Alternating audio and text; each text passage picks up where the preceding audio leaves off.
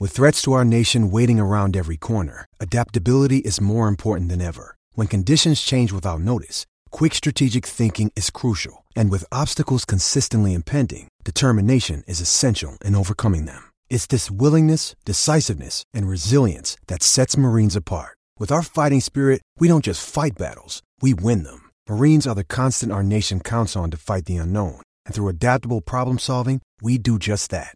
Learn more at marines.com.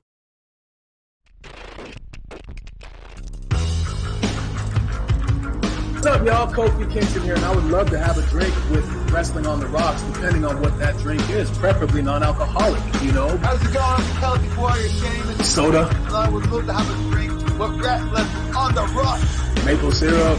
Fella. I would never have a drink with Wrestling on the Rocks.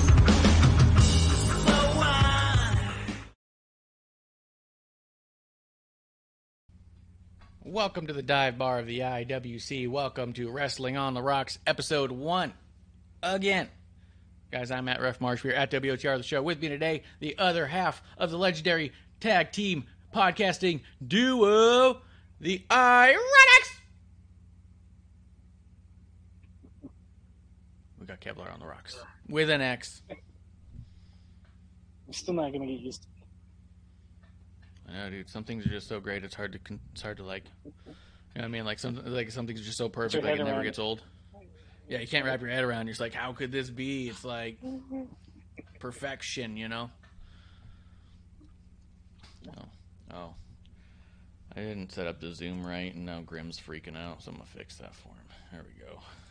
Now, anyone who's watching, we're back in business, baby. Technical difficulties. Take a drink. I'm done. Yeah, let's start with a little bit what's in your glass. I'm going back with the Coors Seltzer. Coors Seltzer? Hot as balls here in Arizona. Those are so good. I'm gonna have here in a little bit Winchester Straight Bourbon Whiskey and a coffee. I'm having a super coffee. It's my keto coffee. I was in Alaska for a week. I cheated a lot. This has a ton of like good digestive stuff for if you're on keto. So I'm hoping this will give me that old blowout cleanse. You know what I mean? Sure, producer would love that. Oh yeah, can't get enough. Grim Reaper in the chat, so cheers to Grim Reaper. I do want to give a quick shout out because we happen to be recording on the day of the exact person who opens and closes our shows properly. Actually, Miss Bailey. Bailey's birthday's today. It's a Bay Day, dude. Oh, nice. Yeah. So happy birthday from your sheep, Bailey. You needed a ding dong that birthday. A ding dong, a birthday. Yep, it works. Fucking works, dude. Just in time coming through. Cheers to Just in Time. The In Time Wrestling Podcast actually just went through a little bit of a rebranding themselves. They're switching it up the way they're handling their business, so check them out. In Time Wrestling Podcast. Not available on Apple Podcasts. Still very upsetting to me. And at one of these points, I'm just going to hack into his system and do it myself, I think. That's right. Yeah. All right. That's all that stuff. Good stuff.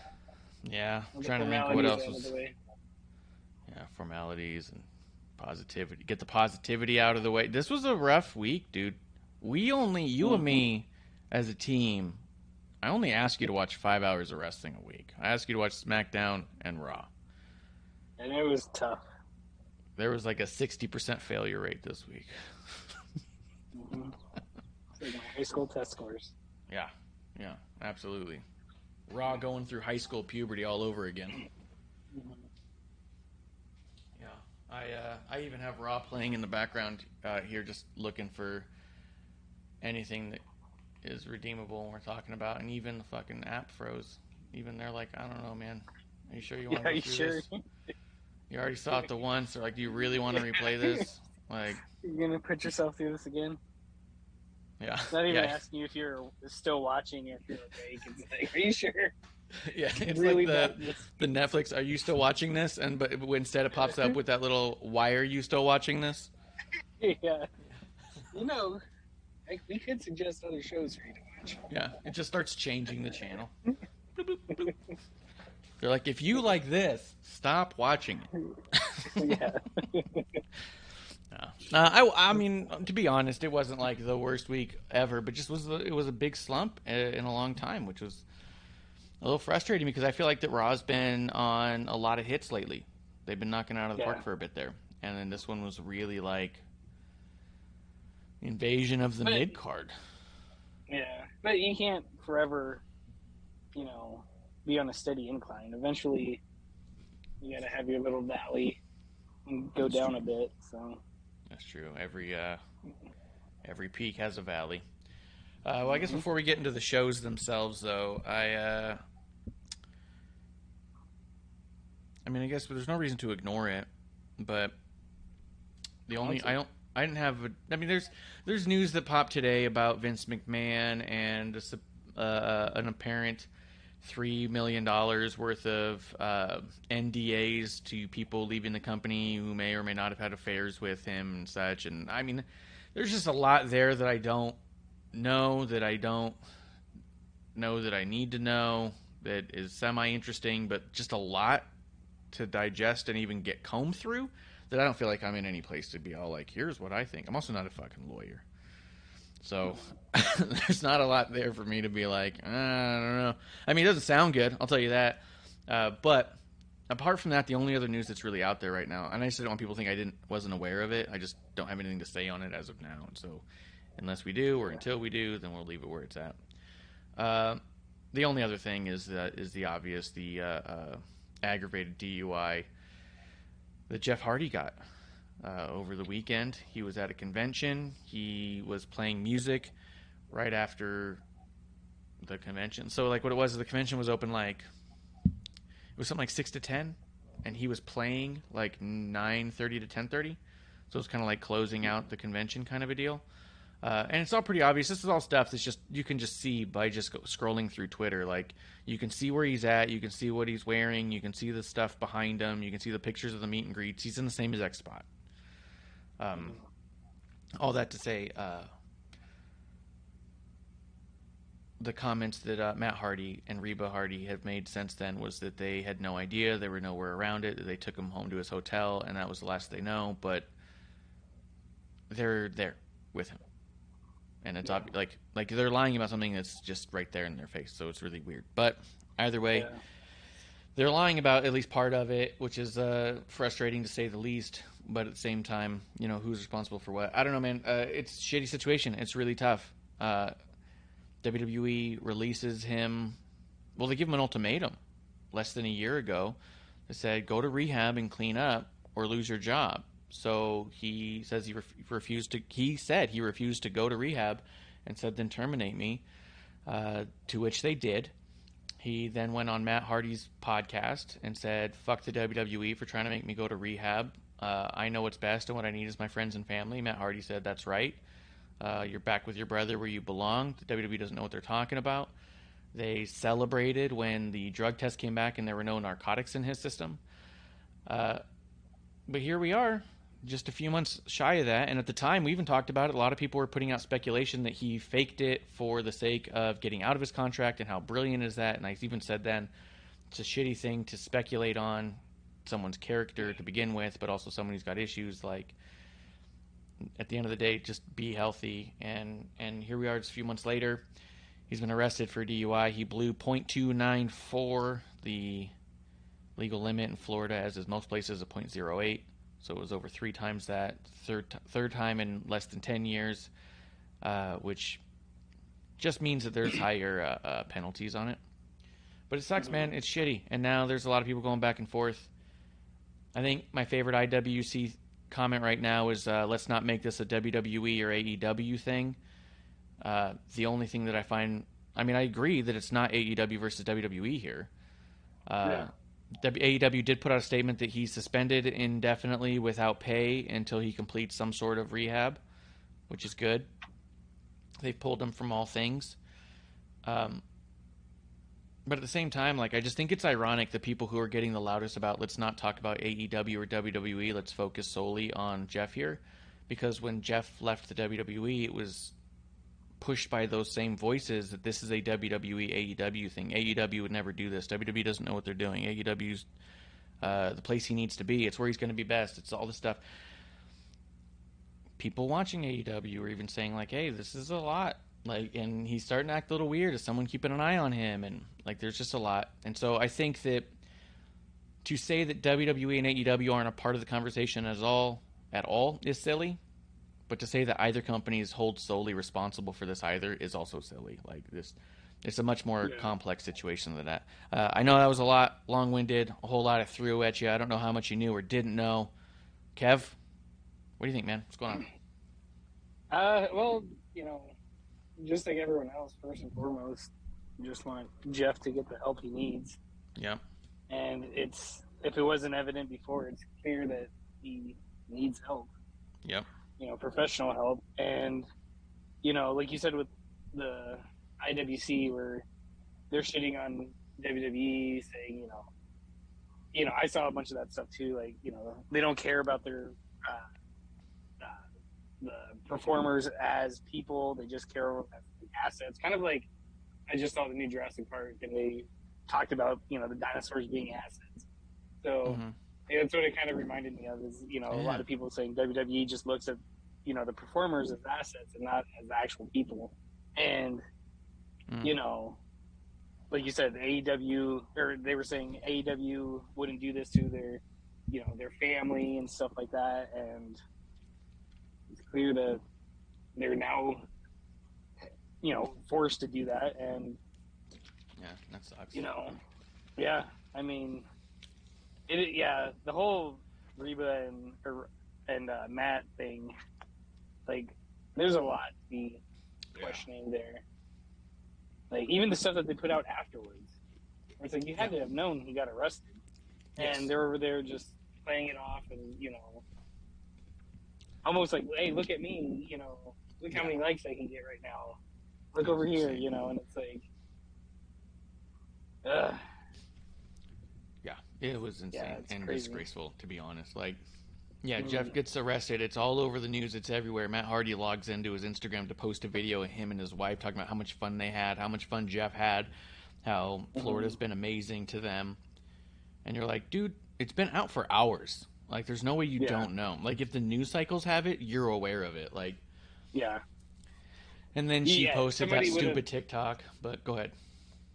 Yeah, I was just gonna say, somebody would have texted you or called you right now. Yes. And if they didn't, like, you're living in a cave. Yeah, insane. So I just and then the timeline even leading up to it is like, like, oh, we had no idea. We dropped him off at his hotel room, so he decided to down a bottle of whiskey or whatever, and then leave his hotel room. Like, the only problem with that is that is the video of him playing his concert that happened right after the convention was kind of ending. He chugs back whiskey right before he starts playing a song and says, "Whiskey is my best friend and my worst enemy." Oh, really? I didn't see that.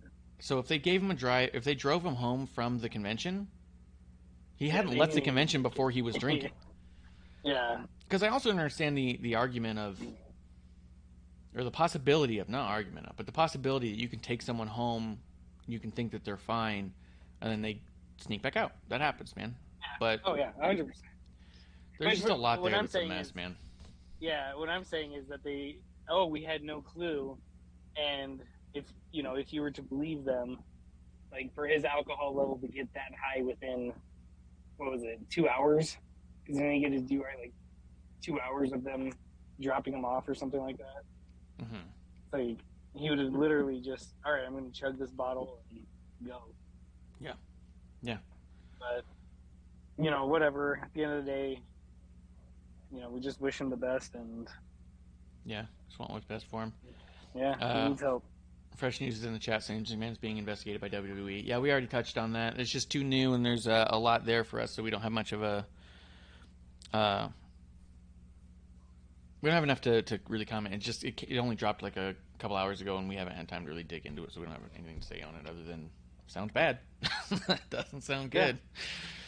Well, I just like any fresh news thing, like, because that's the thing that gets me with just local news, and is that there's always people that just jumps to conclusions right before more facts come in. Yeah. And it's like, hey, let's pump our brakes.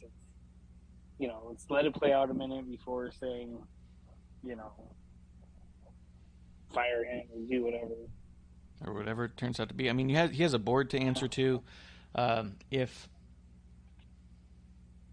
I mean, and I don't know how any multi-billion-dollar corporations work to begin with, but if he had an affair with some people and they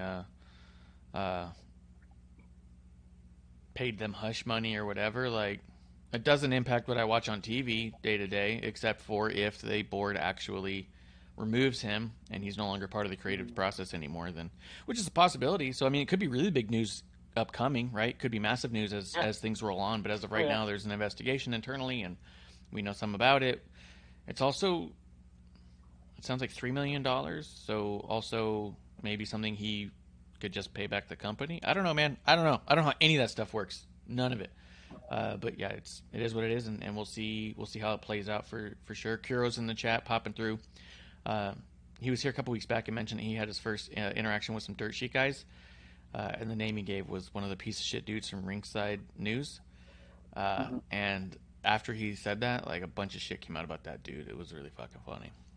But to circle back a little bit, something else I wanted to mention to you, because a lot of people are trying to say it's not a factor, and I think that it's a little silly to go that route as well, where they're talking about.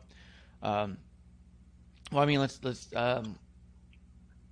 circle back to Booker T. Booker T made a comment saying that Jeff Hardy is in AEW taking the craziest bumps he has in his entire career. He's taking every match he has is a ladder match. Every match. Yeah. And every match he has, he's either jumping off a 20-foot ladder or somebody's jumping off a 20-foot ladder onto him, onto concrete. The Young Bucks match he just was in, he got concussed and doesn't remember any of the match. Booker T made the comment. Was he concussed or drunk? He was concussed, dude. Fuck. The difference. Yeah, but at the same time, if you're doing all those things and you're going through all that pain, the Hardys have always maintained that pain management was a major factor in their addiction problems. And if you are an addict, you need to be aware of and avoid triggers, right? It's one of those things. For people to pretend that AEW isn't a factor at all is a little silly, and only because of this. What were the matches like with Jeff Hardy as he wound down his career in WWE? You know, he jumped off the ring apron like once a match. Or not the ring apron, but the top turnbuckle even. Like, he wasn't doing a bunch of crazy stuff. They kept him from it. He did do that bar thing. He jumped off a ladder in the bar thing, and he was in the Clash of Champions triple threat ladder match. But these were also during pandemic era. We know some of these things they were doing crash pads with, because sometimes we could see him in shots. So who knows if he was even taking the full-on bump or not. I don't know. But he was being forced to work a safer style in WWE that he's not being forced to adhere to in AEW. And AEW is a lot of car crash match TVs. A lot of people want just chaos and massive stunts. And it may not be in Jeff's best interest to be doing those things. You know what I mean? Like, it's crazy. That's one of the things I thought of was, seeing some of the bumps that he's taken in AEW, and like you said, knowing the addiction process with the Hardys, there's a pain management. It's like, first of all, you're taking these ridiculous bumps again, and second of all, you're older now. Yeah. Like, your body can't, snap back the way it used to. Yeah. But yeah, it just sucks, dude. It sucks because it's. I mean, and if he started drinking before he left WWE, that's also possible, right? Because that's what they said to him: get clean or go. And he left. Then that conversation opens up later on: is Tony Khan really concerned about the wellness of his employees? If one company says you're unwell, and he goes, "Well, we'll take you because you're a good name." You know what I mean? Like, it's just crazy, dude. And I'm not blaming either, or saying that Tony holds some greater weight than Vince, because it'd be also silly to pretend that Jeff Hardy didn't make the majority of his injuries in WWE. You know what I mean? Like, most everything has been that. But I kind of feel like both companies have a little bit of weight to bear on the situation, and I think both companies need to do everything that they can, even today, and try and help him, whatever that looks like. And to be honest, I've been saying it for a bit. I don't really need to see Jeff in a ring at all, let alone massive bumps, and that's not out of lack of respect. It's actually it's out of nothing but respect. I want him to be around for a long time. I want him to be able to do his paintings, his music. There's plenty of tape of him falling through shit, man. If I need to go see him jump through some shit again, I can go see that. You know? Yeah. It just, is looking at the whole, Jeff Hardy's whole career. Yeah. Like, he's been an amazing talent for years, and he's awesome. Has fans worldwide. Yeah. It just sucks in the wrestling aspect that he, if this is the end of his career, that he won't get that retirement match. Yeah. The proper send off. But at the same time, you gotta, weigh the risk versus reward here. Yeah. And, obviously if this is the last we see him in ring, then it sucks as fans, but if it's for his, well-being, then right on. Yeah. You know what I'd like to see for him? I think that, because things are different now, I think I'd like to see him get that Stone Cold retirement. You know what I mean? Go ahead, disappear for 10 years. Do your thing where you're kind of a face of wrestling and you talk to people, you do your other things, you do the meet and greets and stuff. I don't know if he could host a podcast, but let him be more of an ambassador for the business of wrestling than an active wrestler. And then, 10 years down the line, if he's up for it, if he's clean, if he's able to be well, maybe get some one-off WrestleMania main event style brouhaha like Stone Cold and Kevin Owens had. It was just spectacle of awesomeness and a farewell to a dude. Let him have one of those and let that be that, Oh, yeah. You don't need to beat your career into the ground. Yeah, anyone that complains about the Stone Cold Kevin Owens at Mania, and they can straight kiss my ass, because that was amazing. Yeah, that was so good, dude. So good. For Stone Cold to be out that long and come back and it still look it almost looked like you were watching a 2000 or 1998 film of him. Yeah. Knees still all busted, but yeah, get away with some of it. Yeah. Let's see. Nothing else but really kind of get best, to Jeff. He's looking at up to 5 years in prison and potentially some significant fines. Might not be significant to him. It would be significant to me, but you know what I mean? I haven't had the career he's had, so yeah. And it sucks. And if they do throw the book at him, he gets 5 years. You just got to think what kind of shape he'll be in when he gets out, and like I said, you'd have to think that's the end of his in-ring career. Yeah, it sucks, man. And I've lost too many close friends to drinking. It's hard not to ask around who knew, who saw. I mean, I remember having those same questions when my buddies finally, when they gave out. It was a lot of who knew, and I felt like an idiot as one of the few people who didn't know. Everyone else was close enough, often enough, to see the signs and know, and just not do anything about it, and that ignore sucked. it. Yeah. And who's to say that even if they tried more, that something could have changed? Maybe not, but maybe that's one of the reasons why I guess I haven't been too harsh on this, but I've been just absolutely pissed at the whole Matt Hardy thing, because it's there's no way you don't know. You're too close not to know. No matter how much addicts hide, they can never hide all of it. You know what I mean? Mm-hmm. I've seen too many people go down that road too many times to know that no one knows. That's never the case. So it bothers me, man. It bothers me. Kira's saying Jeff's got more than 5 because he also had a suspended license and as well as a restricted license driving, so that adds to it, which brings a minimum of 7 years. So, I mean, he could go away for fucking 10, 15 years, A minimum of 7? minimum of 7 with the other stuff. Because I mean, that was I remember looking at it. Aggravated DUI in Arizona is way worse than aggravated DUI in Florida. I know that. But once you start piling other things onto it, it does start piling on. So, yeah, dude, he could go away for a long time. Yeah. And to be honest, I don't know the right answer, but I wouldn't feel bad if he did. Driving that drunk. Yeah, he's lucky he didn't kill anybody. Yeah. Or himself. Yeah. I mean, look at Sunny. She did. She was driving around that drunk and killed somebody, and she's in prison now. And you can't feel bad for her. You know what I mean? You just go, well, it's a shitty story. But you don't feel bad that that's where they ended up. You go, well, thank God they're not making those decisions anymore because it's out of their hands. Like, at what point do we got to take the responsibility out of Jeff's hands if he can't handle it? You know? It just sucks, man. It fucking sucks. But I don't know, man. In the chat, though, just one last little bit on the thing, the Vince thing. He said, let's be honest, if Vince get away with it, bring back Enzo and James Ellsworth. I think they had slightly less to do with the success of WWE at the time, but I hear you. But yeah, get well, Jeff Hardy. I also am not patting anybody on the back here because I've seen a lot of people talk about how Tony's doing everything perfect, and that's just the way it always goes. But when WWE offered rehab, they were being assholes. So it's just everyone to me plays a part here. Everyone needs to do what they can. Let's save this dude before it's not an option.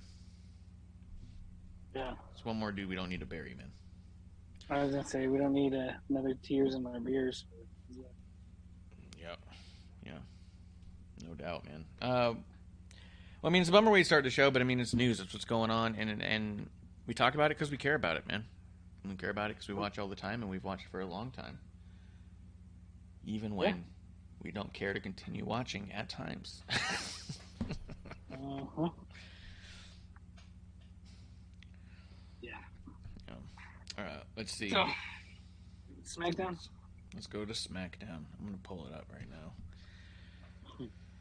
For SmackDown, I mean, I don't think there was any other news things I thought were really worth digging into as of now, because like I said, we don't have much of the other stuff. I will say, as a side note, just because it's kind of funny, WWE stock is up today after all that news broke, but it's secondary to that. Their stock is up because I forget the name of the person, but there's somebody who basically sets goal prices for stocks and says this is their next target price, and it went from $60 to $75 a stock.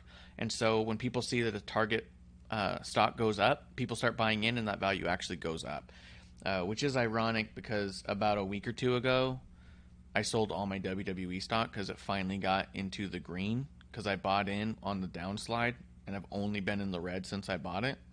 So it finally came up high enough to where I was like, all right, I'm just getting out, and I've bought into other things, and now it's like slowly on the climb again.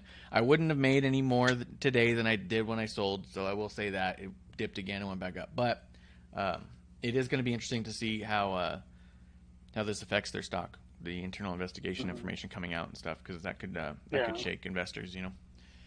Oh, yeah.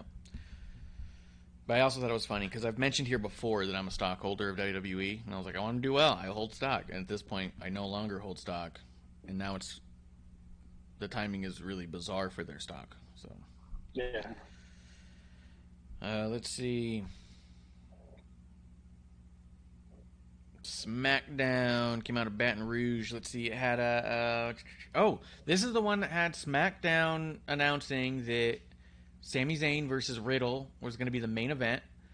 And if Sami wins, Riddle's barred from SmackDown. And if Riddle wins, he gets a Universal Championship undisputed title match. Yep. They didn't play into that at all, dude, before the show. Like, that was how they opened the show, was announcing that match was happening, and I was like, you didn't make one fucking graphic for this during the day. Like, what? Yeah. No, I was so confused about that. Yeah. Where it was, hey, this is happening. I'm like, okay, that, like you said, there's no, like, lead into it at all. And yeah. I was like, all right, let's see where this goes. Yeah, when they made the announcement, I was like, this is awesome. I'm stoked for this match, but I was also kind of like, I can't believe that my email that they send out every week about here's what you can expect didn't list this. Because what it did list was stuff that I was like, okay. It listed 2 Money to Bank qualifying matches, and that was kind of it. And I was like, okay, yeah. I mean, I guess we have to do qualifying matches, but that's not like a payoff thing or a massive story thing. So to see that they announced as they opened this, I was like, man, I'd have been hyped for the show had you told me this earlier. But got me excited I think for it. a lot of people would. You know, Yeah. You were hyped because, you know, you love Sammy, and, you know, a lot of people do. But I think if people were like, hey, Riddle's getting, or, you know, a possible title shot, like, people would have been, you know, speaking of stocks, like, Riddle's at the peak right now. Like, people would have gone insane over this. Yeah, on top of that, if you like Riddle, you're interested. If you like Sammy, you're interested. If you hate the Bloodline, you're interested. Yeah. You know what I mean? Like, because you're like, oh shit, Riddle versus Roman potentially. Sami Zayn's the best part of the Bloodline right now, anyways. I just love Sami Zayn. He is. Yeah, he's a locker room leader, man. As we get towards the end, though, we'll talk about it more. But Drew McIntyre versus Sheamus opened the show as far as a match went. Yeah, it was for a Money to Bank qualifying match. It devolved into just a massive melee on the outside. They both get counted out. They beat the shit out of each other all over the place. Drew McIntyre kicks Butch's head off. Every referee and official comes running out to separate them. They continue to fight. They get separated. They fight. They get separated. They fight. Goes into the audience. They finally separate them for good. And, you know, pandemonium. They came back from break and they were still fighting. And I was like, oh my God, dude. Like, yeah, I get it. yeah. And just for sake of not like, so we can just talk topics. Well, let's start with this. What'd you think of the match? Because the match itself prior to the finish, I thought it was pretty fucking good, dude. Yeah, I mean, yeah. Sheamus and Drew, you know, everyone knows about their history. Like, whenever you get KO and Sammy together, you know, so they work well. It was a good match. Like, it was intriguing. And then the only thing I really hated about the match is how they kept mentioning, like, you know, because they're hyping up Drew, like they always do. And it's, you know, whatever, that's their job. But they're like, you know, there's a segue or something, and somebody mentions, you know, oh, Drew knows what it takes to for Money in the Bank, this and that, blah, blah, blah. And then you look at the other side, and it's like, wait, Sheamus actually won Money in the Bank. Yeah. He knows what it takes. Yeah.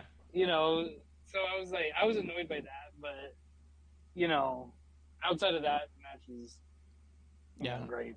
It got brought up like one time, and I think it was by McAfee, being like, Sheamus has gone the whole way with Money in the Bank and even won the title one time. Like, he wants to do it again. And then the rest of the match are all like, Drew McIntyre knows what it's going to take. And you're like, what? How? He's never... Yeah. He's never won it. He doesn't know what it takes. Has he even been in a Money in the Bank match? I thought he was in one. He might be in one. Maybe. Maybe two, tops. But I don't think so, dude. I think he's been in one time. I'd have to look it up. I think he's been in 3. Because I think they said that he's been in 3 and Sheamus has been in 3. And I was like, okay, well, Sheamus is 1 for 3, and McIntyre is 0 for 3. Oh. But I think they mentioned that both of them were in it for 3, or have been in 3 of them. Yeah, all right. Well, that's possible. But those dudes will beat the shit out of each other, dude. They do not care. They're like, hey, you want to go out there and just break my nose? No problem. Yep. Yeah, they're in it. And apparently Ridge Holland's hurt. Really? They mentioned that. Yeah. Is that why he wasn't out there? Yeah. All right, I missed that. I want to say it's his knee. Yeah. Well, he's got bad But it was knees, once dude. again. I know. I thought of that. I was like, oh. Yeah, we don't need this. But yeah. But yeah, and then, you know, the finish, was, and then Drew's a fucking hero. Goes into fucking Pierce's office and put me in, or else type of thing. And then Sheamus does the same thing, and it's like. Except there was a difference between how they did it. So Drew didn't yell, but he put his hands on Adam and like squeezed his shoulder and said, do the right thing and put me in the match. Put me in the match. And Adam Pearce's like, I can't just do it. And he goes, you better do it. And he's like, fucking do it. Like, he was really threatening and right in Adam Pearce's face, like looking down on him and squeezing his shoulder. Sheamus goes in, and he was yelling a lot, but he didn't demand to be put into the match. He said, make it right. Do something. Yeah. That doesn't mean force you into the match. It just means do something, right? Maybe do a rematch. Maybe do a different qualifying match. Maybe give me another opportunity to earn my way in. It was just do something. I don't want to hear excuses on why you're not doing anything. I just want something to happen. Whereas Drew was saying, put me in the match without me having to qualify, even though I lost a match and even though that I was cheating just as much as everybody else. Like, it was bullshit, dude. Drew came off as the total asshole here, and Sheamus came off as just a passionate person who wanted a chance. It was way reversed. Yeah. Yeah. That was the one I wanted Beard's opinion on. Like, look it, he's a fucking heel. Yeah. He's being a heel. Yeah. Yeah, I agree, dude. I thought the same thing. As I watched it, I was like, because I was even saying, like, okay, they're doing a pretty solid job with Drew. I even said to producers who were watching it, I was like, lately, Drew's been more acting like a babyface and acting like a good guy, and it's starting to match up. And then This week, not at all. Not at all. It's like, oh, he's back to being an asshole for no reason. Yeah, I just wonder how much of it has to do with, because, for the last couple of weeks, he's kind of been around New Day. Yep. So I wonder if it's just New Day just like, hey, you're supposed to be a babyface, let's do this, and I don't know. Yeah, no, I agree, man. But we'll see what happens. I don't know what they're going to do because a lot of times they have the qualifying matches and then all the losers for the qualifying matches are in one big match for the last chance wild card or whatever. I don't know what they're going to do with Drew and Sheamus, and that's kind of where they left it at. Is what are we going to do? I thought they mentioned that they were going to have another match next week. I don't think so. Maybe, I don't know.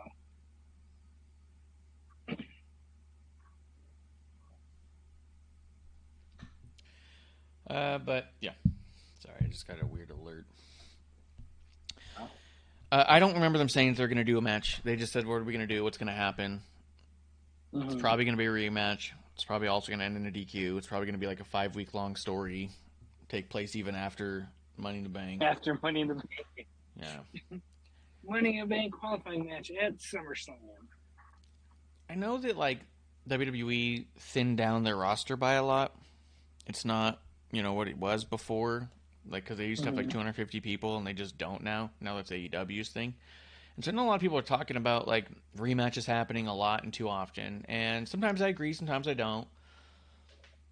I do think that some of the reasons it feels stale, though, is because it's almost like they're unwilling to do the shuffle, right? Like, we're back to Drew and Sheamus. You know what I mean? Yeah.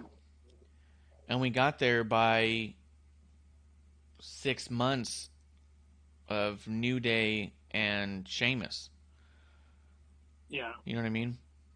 Like, it just feels like, why have the New Day not wrestled anyone but those same 3 people? Why is it that Drew was in the story with Sheamus before, leaves it while New Day takes it over, and then comes back to it? Like, why don't we have a story with New Day and anybody else? Or any other tag team? I know we got a thing in here that Viking Raiders are coming back. I'm excited for that. I'm excited for that. Yeah. They're Especially awesome. for them to be on SmackDown. Yes. Oh, yeah.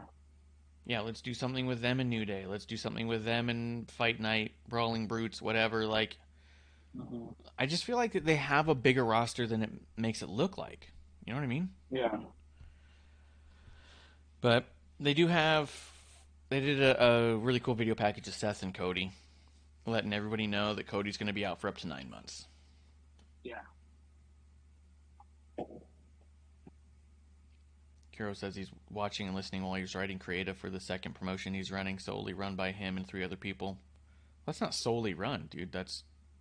Why would you say solely run by me and 3 others? That's run by 4 people. Solely would imply you're only you, and you go plus the entire team I work with. Yeah. You know what I mean? Yeah. It's just weird. It's all. It's just weird. Unless he's solely creative. Oh, And yeah. everyone else is helping everything else or doing everything else. Yeah, that could be. That could be. Hey, what do you think of the Lacey Evans stuff?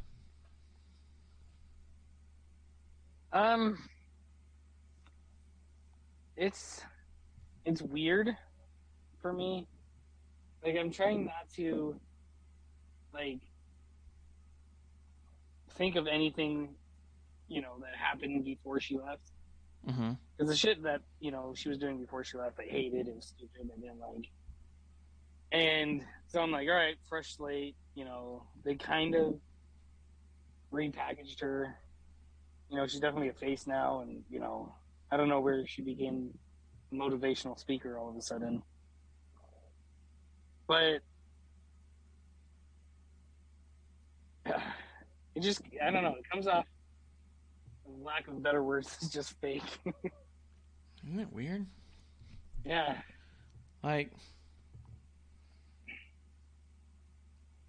So there is this though. The match she had with Xia Li, I think, is the match she needed to have because she looked really good in there. She also looked really stiff, and so did Xia Li. So I wonder if it was all like, "Hey, I can't flub this up this time. Just let's fucking deck each other," because it was pretty hard hitting match. It was cool, but Yeah.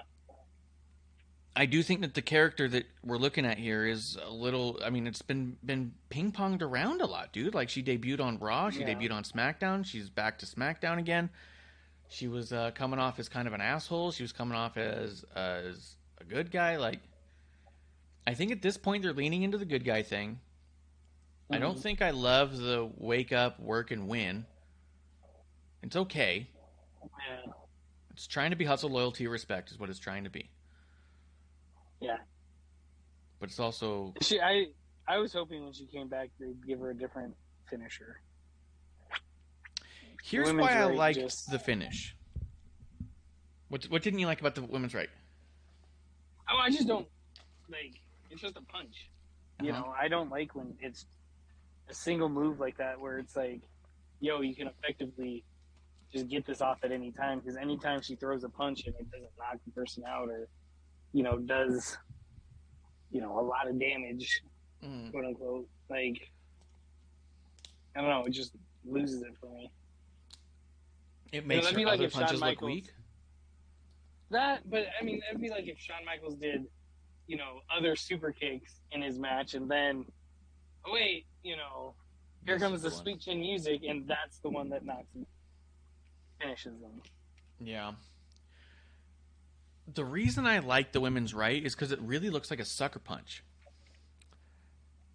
But now she's a face. When she was a heel, I'm okay with it. Right, as but a also heel, hey, look over there, whap, type of thing, sucker punch, like. When Big Show, but Big Show's huge. I know, but when Big Show had the knockout punch, he was a good guy, and it was just he would wind up one real good one and haymaker your ass, and that's the impression I'm getting from her, is that it's kind of like this out of nowhere haymaker that she's able to get because she sees that opening and goes for it. It's like when you see a UFC fight that's going on, and then all of a sudden someone catches a lucky kick, or it's like, oh my god, I can't believe they hit that one back hammer. And no, that's 100%. But I don't know. There's like when Big Show did it, he's a huge guy, cool, boom. I will say about the women's right, I do like that. A lot of the times it just kind of like the RKO, where it comes out of nowhere. Yes. And then it's like, all right, okay, it's over. I don't mind that, but like even just add a signature move, if it's not, another move that's, she can win off. Yes. Not just the women's right. It's got to be more than the one. What I liked about it in this one, though, specifically, is it didn't make Xia Li look weak. It just looks like she got caught by one. You know what I mean? Mm-hmm. Or sometimes some of those finishers just make the other person look like an idiot. Yeah. Just looked like they were having an all-out fight, and then Xia got caught. And that was it. Yeah. Like, Xia Li could easily have won.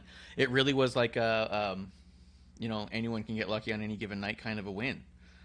Like, it didn't feel like, well, Xylee got her ass handed to her. It's like, no. Like, she just got caught by one. Like, it was cool. That's why I liked it specifically, because I was also nervous about Xylee going out there and then looking like an idiot and getting her ass handed to her and nothing, you know? But she had a lot of great strikes herself. Well, and that was the disappointing part, too, is, you know, like, I want to see more of Xylee. It seems like they called her up. She's like a protector. And then I didn't watch for a while, but it just seems like they didn't do anything with her. Correct.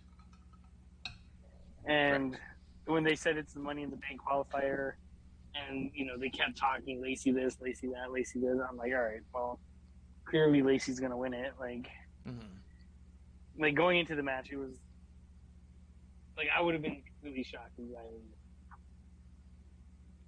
But, yeah. No, it was a big giveaway. I do have to protect the honor of Kuro. He does say that he's the only one who does creative. That's why he said that. He said the promotion he's running is one financing guy who does booking, hiring employees. One guy does advertising, promotion. Eventually he's going to do social media, and him doing creative as well, the main owner of the promotion. Which begs the question why he hasn't hired me to do anything. It's really weird, man. I mean, it's bullshit. He's clearly watched the show. That's a good point. He's watched the show. He's like, yeah. What not to do? Yeah.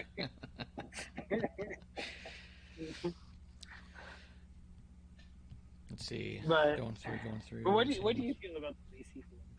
Like I said, to me, it's just. I think they flubbed it, and I don't say that like they don't know what they're doing ever. I feel like. Oh, Kerr brings a good point. I can't legally work in Canada unless you're a Canadian citizen. I don't know how that works in terms of remote work or freelance work. I'm gonna have to ask Bret Hart. But just under the table. Yeah. I could also work illegally, dumbass. We know a thing about that here in Arizona. Yeah, we're perfect at that. Yeah, do you need a fake social? Like, I've got dozens, dude. So I think that the Lacey character that we saw this week, this way, is the right way that she should be presented and was correct. I think the problem is we just spent the last 7 or 8 weeks getting pushed around on what is she going to be, what's that going to look like, them really, like... I feel like they flubbed it without getting it right the first time and just going with it. They were like, let's do 8 episodes of this is my pitiful life. I'm going to cry every day. And then I'm going to tell people to stand up and give me the respect I deserve and be an asshole.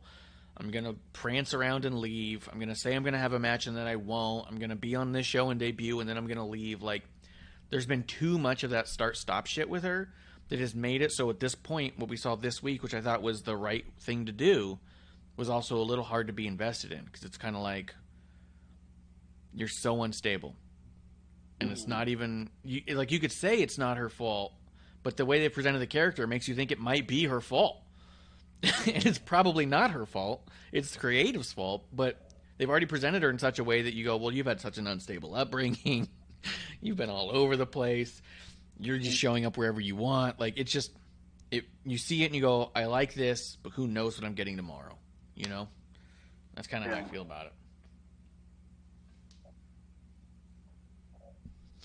Let's see. I mean, and hopefully, you know, for Lacey's sake, and obviously, you know, they're going to be investing quite a bit of time with her on TV. Like, hopefully they figure it out. Hopefully they're like, hey, this worked. Let's do this. You know. Yes.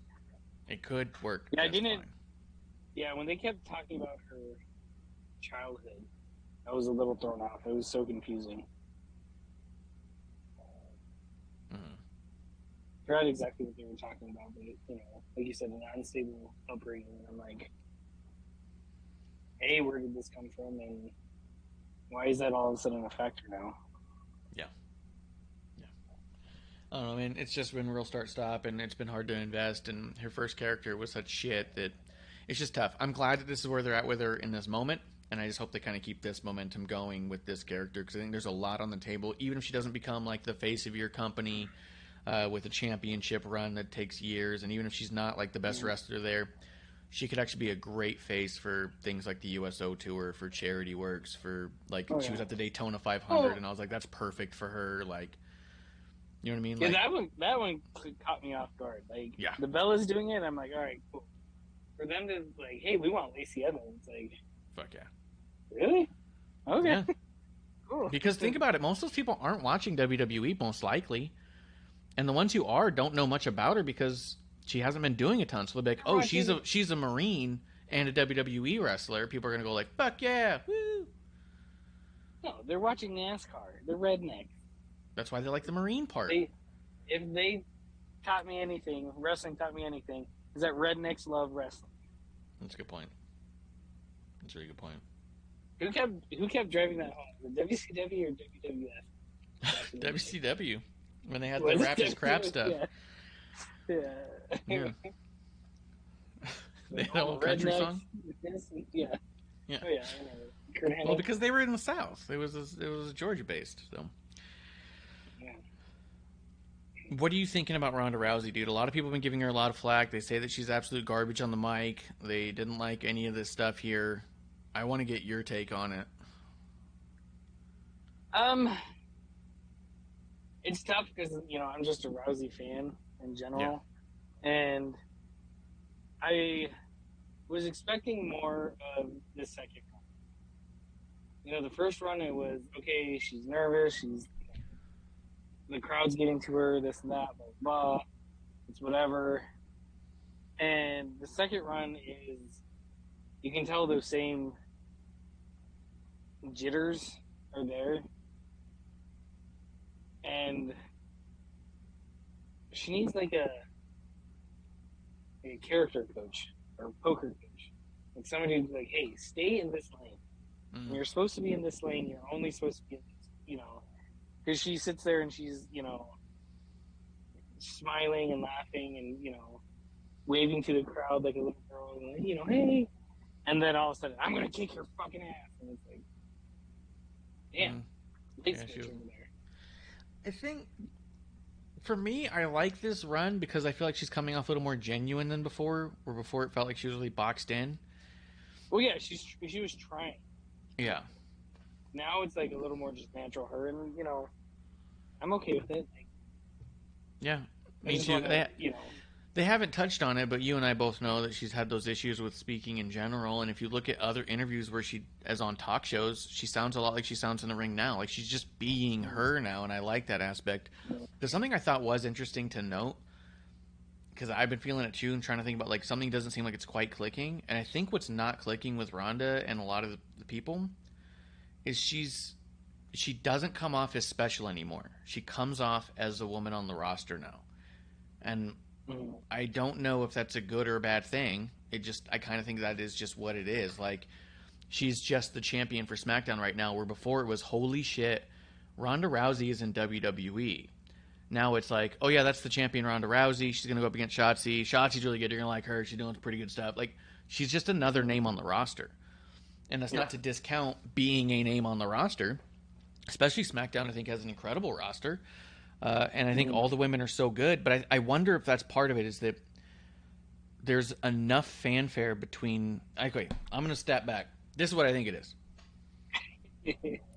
When Ronda came in the first time, it was a shallow pool of greatness. If you look at the entire history of the champions from SmackDown and Raw, it was Charlotte, Sasha, Alexa, Becky. That was all your champions of SmackDown and Raw. You have Bayley in there. But like that was Bayley's short Raw title run, not even having to do with Ronda. Remember when Bayley had it for a couple months? Yeah. It was such a good time in my life. But there was not a lot of special outside of the Four Horsewomen. Even Alexa was getting a lot of criticisms, right? Because we talked about it. We liked her. We saw potential, but her matches weren't clicking. Her matches made other people look bad. They didn't make her look good. Like, it was this whole back and forth. When is she going to, like, what's missing, right? Like, it felt like Charlotte and Alexa were being forced down our throats for, like, the previous 2 years, which is what made the man happen was that Becky was one of the few fan favorites, because realistically, a lot of the women had fans, but no one was getting back the way Becky was. People wanted more for Becky, and she kept getting screwed out of shit. So when she turned on Charlotte, it was huge. And then when Ronda shows up, it was, here's a massive name, a massive talent amongst the four horsewomen. Here we go, right? But even then, everyone talks about Ronda's first title run being crazy and destroying the entire roster. But it was realistically because she was going up against the people who were not on a top level. The entire women's division was on a low level. So she was seemingly steamrolling, even though she was having competitive matches, because no one bought into any of those women being a factor, right? Where now Ronda comes back, and there's massive fanfare behind a ton of the women. It's not just 3 women anymore. Now you've got the Biancas, the Livs. Alexa has a whole different fanfare behind her now. People are ready for her now. You got Doudrop, people can't get enough of. Shotzi, people want more for. Aaliyah, people are digging. Natty's got a whole new intensity about her that I think people are behind. I think the thing is the women's roster on whole is great now. So when you have someone like Ronda come in, she's another one of the women, where before the roster was not great and was not treated as such, so it felt special. Does that ring true to you at all, or am I going left field on some stuff here? Set me straight, Kev. Yeah, I mean, I can definitely see where you're coming from, where, because, like, it sucks because you can't help but compare Ronda to Brock, because their UFC background and stuff like that. And when Brock's there, it's a special affair. Yes. And, even when he comes back, even when he's back, he's not necessarily back. He's not on Raw every week or SmackDown every week. He'll do like 2 or 3 and then, take a couple off and then go back. It's still very part-time. Whereas Ronda's, like, they're almost like she did her tour the first run where, she was going to the cities. People were, excited to see her, like, oh my God, that's Ronda Rousey.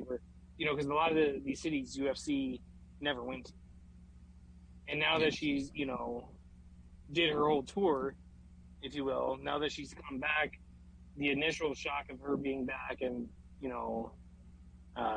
like the shiny toy type of thing is kind of worn off. Now it's, okay, she's here every week. She's, consistent, and she's just a name on the roster.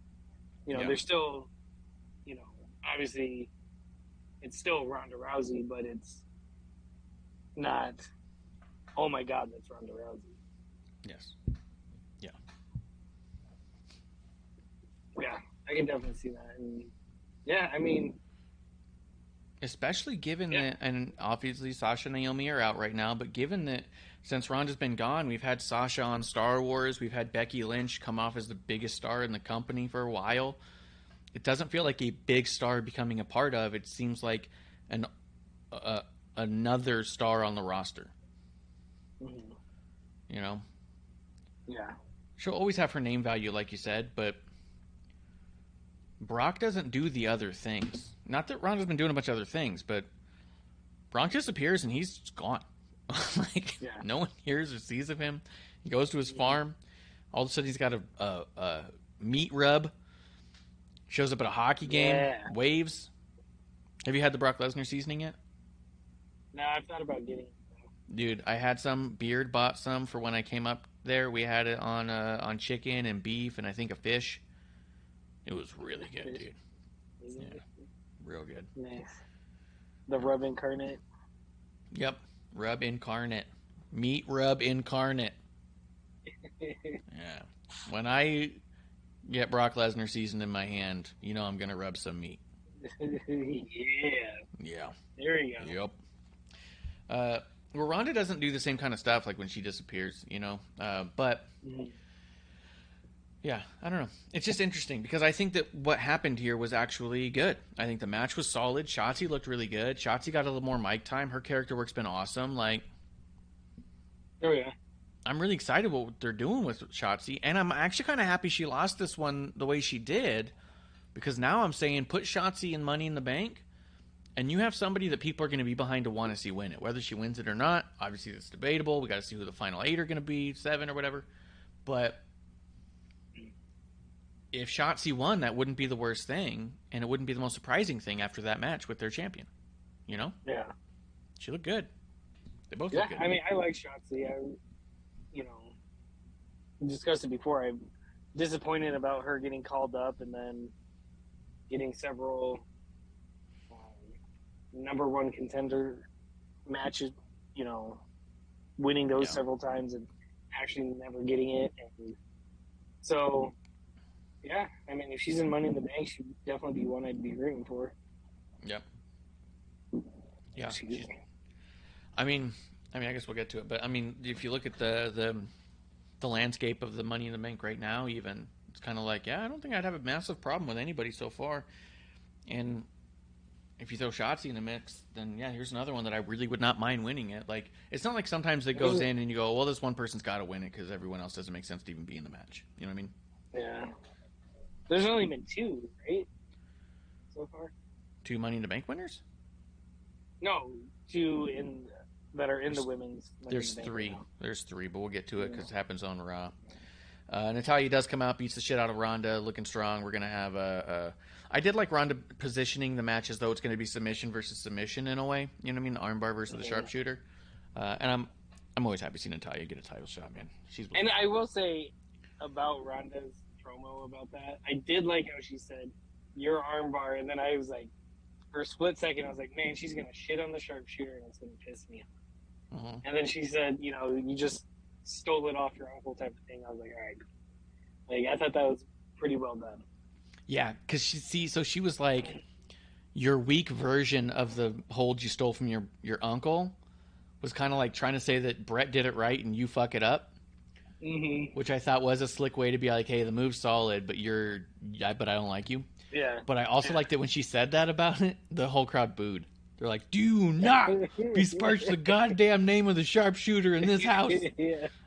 You will not. Yeah, I love the crowd booed it. She's like sharpshooter and like, don't you fucking no. What do you think of Gunther and Ricochet, dude? We got a new Intercontinental Champion. Oh, also GR Lunar's in the chat. Cheers, GR Lunar, talking about milking udders and other man shit. Oh, he's also talking about the Brock Lesnar meat ring. I believe so. New Intercontinental Champion Gunther against Ricochet. Clash of styles in a sense, but I loved it, man. I loved all of it. What do you think?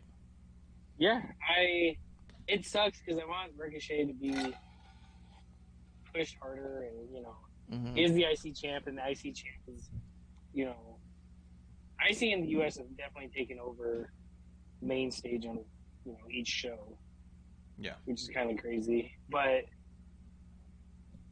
like, I wanted Ricochet to hold it longer and have a nice run and, propel to the top. Mm-hmm. But, with Gunther winning it, I'm okay with that. I like him. I think he's, a great talent. That one shot that, like, the entire arena all gasped when he hit it. Because you just hear the hollowness of a human body, dude. Yeah. Like, it wasn't... Other people, like, slap each other real hard. He hits you so hard your chest echoes. Loud enough for the arena to hear it. It's insane, dude. Yeah. Thunk.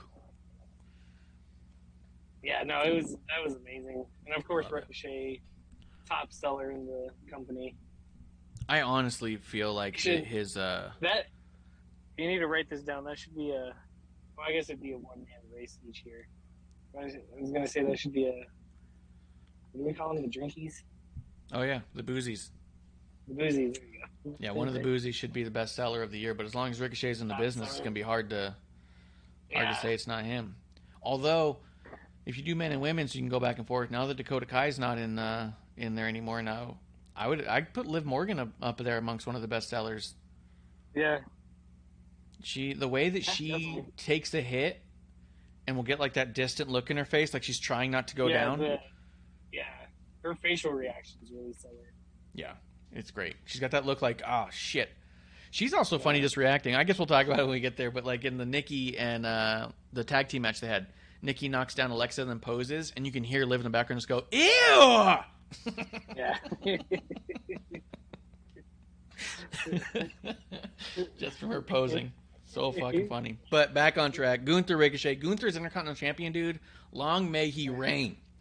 Dude, his limbs are so massive and lumbering that even with him not looking like a giant baby man, as he kind of was on the indie scene, he looks like a mean motherfucker with these giant like logs for arms and legs, and his kicks and chops just come off like the most vicious thing that's ever happened to somebody in their life. Yeah. The only thing that gets me with him is I wish he would wear like pants instead of just the typical Speedo. You don't want him to take his pants off? Well, of course I do, but okay, well that makes more sense. His he does have giant legs, but they're not really defined as much. Mm-hmm. You know what I mean? Like it looks like he skips leg day fairly often. His legs. I think what we're also looking at is he was cutting a lot. I think we're going to start seeing him just get bigger and bigger. Bigger. Yeah, I think that's. I mean, for whatever it's worth, that's just my impression. That's what I think. So, who knows? Okay. We'll see. And then everyone's going to say he's on steroids. Yeah. Kuro is in the chat saying, "Do you even have to, or do you have to even try to sell a chop from Gunther?" So he's saying that Ricochet might not be that good of a seller. He just actually got his fucking ass kicked, which is hard to argue. So with Gunther and his chops, like, how great would it be if he's in a squash match against a jobber and he knocks him out with a chop? So, interestingly enough, in NXT, he had a match against Ciampa, and the whole match, Ciampa was avoiding getting chopped. He was avoiding it, ducking it, doing everything he could to stop the chop from happening. He was working the arm to weaken the chop. The finish of the match was a massive chop by Gunther. Yeah. At the time, Walter. It was fucking crazy good, dude. And it was the one time you see a big old chop in the match, and you go, yeah. No, that would kill me. I'd be dead. So, but yeah, it was just perfect, dude. Perfect. Ricochet could be a Hall of Fame talent now, just based off of selling alone, to me.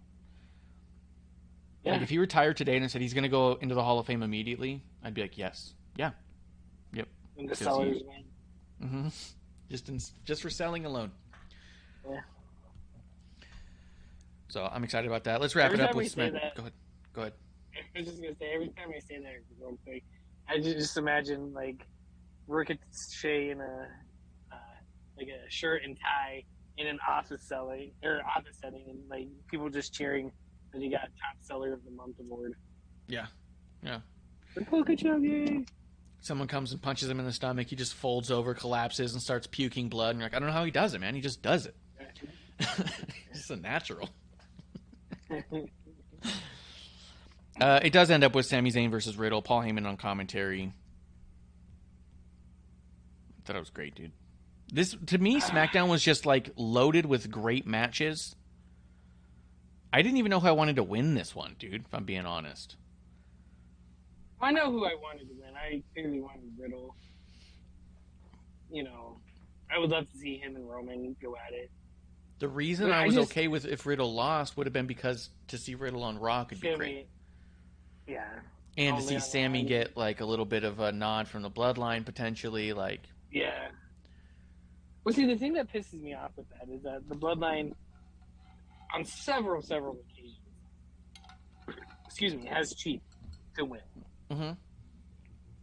And this whole time, and unless they're just throwing a curveball there, like that's what I was expecting. Yeah. Because, once again, in WWE doesn't matter, but AEW does. But, like, Sammy's win-loss record, it's kind of telling. And for the undisputed Universal title, I hate how they keep talking that, or saying that. I hate how they keep saying that and the way that they're talking about the tag title. It's like, well, there's two titles. Yeah. Like, make them one then. But anyway, you would think if that, the stakes were so high that they would have cheated to win. Yes. Like, I wouldn't even been upset if, Roman or one of the Usos ran in there and then looked at Riddle and they're like, then looked at Sammy and then just punched Sammy. They're like, okay, Sammy won. He doesn't get a title. And then just walk off. Yeah. And then Sammy's just sitting there like, why'd you hit me? But Yeah. that storyline wise, I was so confused about that. Like, Yeah. I love Sammy, but he's kind of, I don't want to say a slug or a punching bag, but, like I said, his win-loss record's kind of telling. Yeah. And for, stakes to be that high, you would think unless the story is that the Bloodline don't view Riddle as an actual threat. If they're like saying, hey, let Sammy do this. If he does this, it's a big deal. If he doesn't do it, I'll just have to take care of Riddle myself. Like, it could be like, look, Riddle can't win either way, so it doesn't matter how it comes out. But if we give Sammy the opportunity to either hang himself or elevate himself, from a Bloodline kayfabe perspective. Yeah, and I can see that, but it wasn't outlined that way. That's me filling a gap that they didn't say. Yeah. No, I because even when I was thinking about it, I kind of figured that too. Like, yeah, maybe they're just brushing him off, but at the same time, Roman, it seems like he's been absent more times than he's been present. Yeah. And So do you think they take one or both of the titles off Roman this coming up Sunday or Saturday? Or Friday even? Whenever SmackDown happens to be, in case it's not late. I might not watch it till Sunday, but it'll be on Friday. Because Riddle did win, and so he's going to get his title shot. And Roman tweeted he's got to leave his private boat now and come do tribal chiefship. And it does seem a little out of the nowhere. It does seem kind of randomly quick. Yeah. But, because I wouldn't even mind if, Roman said, hey, I'll put this one up, but I want to hold on to this one, or something like that. That's true, because they did say it's for the undisputed championship. They didn't, you're right, they didn't isolate it to one. Yeah. Well, and they haven't isolated ever since the, what is it called? I'm missing a word here. But anyways, ever since he unified them. They haven't made a new belt, which I thought they were going to do immediately. But the other thing is they're referring it to as one title, which is, to me, is weird. Oh, he's holding two belts. Same with the tag. Yeah. So some of the go ahead. Now, if they would have said that, if they would refer to as the undisputed champion, because he holds both belts, whatever. But when they keep saying that I'm going after the WWE undisputed universal title, it's like, okay, that's referring to one. It's not plural. Yeah. Yeah, they're referring to this as one thing. I wonder if part of the reason he's been gone is because they're, stretching out to debut the new title. I feel like that's possible. He might come out on SmackDown with a new title.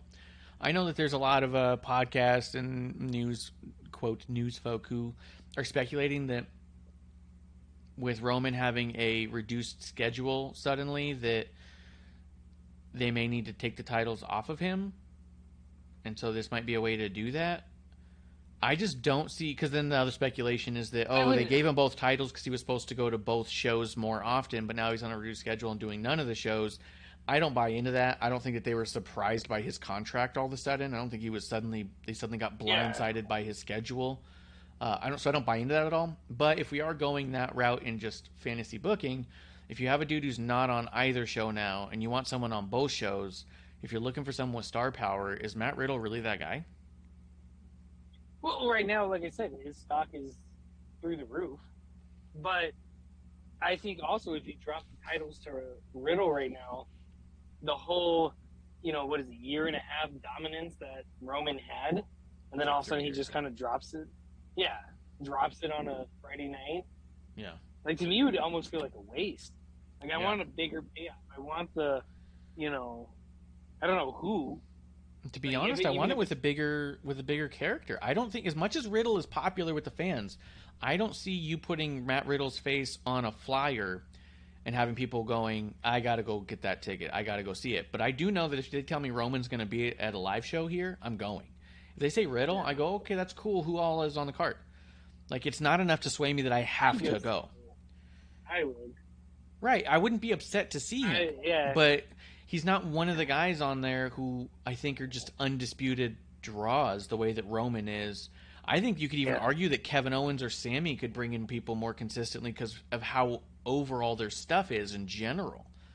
Not to say they should Kevin be. Owens. Sammy, I think Sammy might be a stretch, but I think Sammy's beloved right now.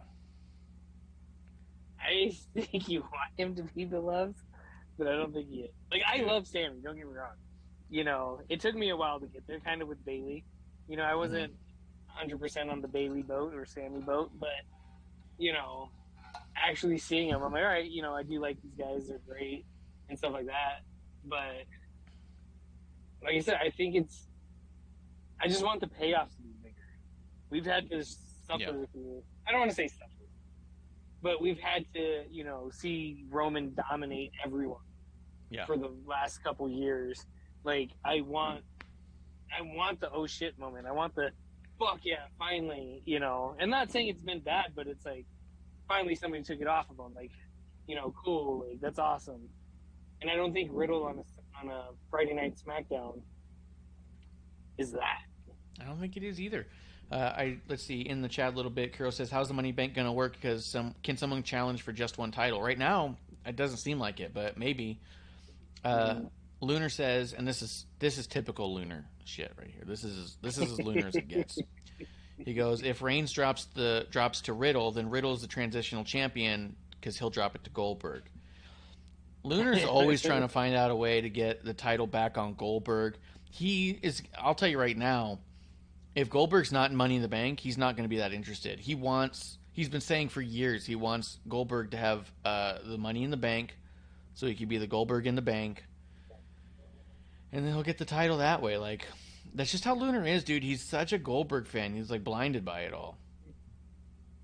He loves gold. Yeah. See, and, you know, if, you know, let's just say the end goal is to get in on Goldberg. Is Goldberg Bobby. on with a gray beard? Is that Silver and Goldberg? It's White Goldberg. Put it on Bobby at that point? Maybe. Yeah, because Bobby still killed his son. That's true. Bobby did destroy his son. Well, he severely hurt his son, and then Goldberg had to go over there and choke his own son out so his son would quit smiling. Yes. Yes, this is true too. Kuro says that not even Quebec likes Sami Zayn. He's being a dick today. I don't know his problem. I don't know his hot. issues. That's the problem. The weather's getting to him. Yeah, he's getting all hot-headed over there. No, and like I said, like, you know, Sammy's not the draw you want him to be in his eyes or in your eyes, yes.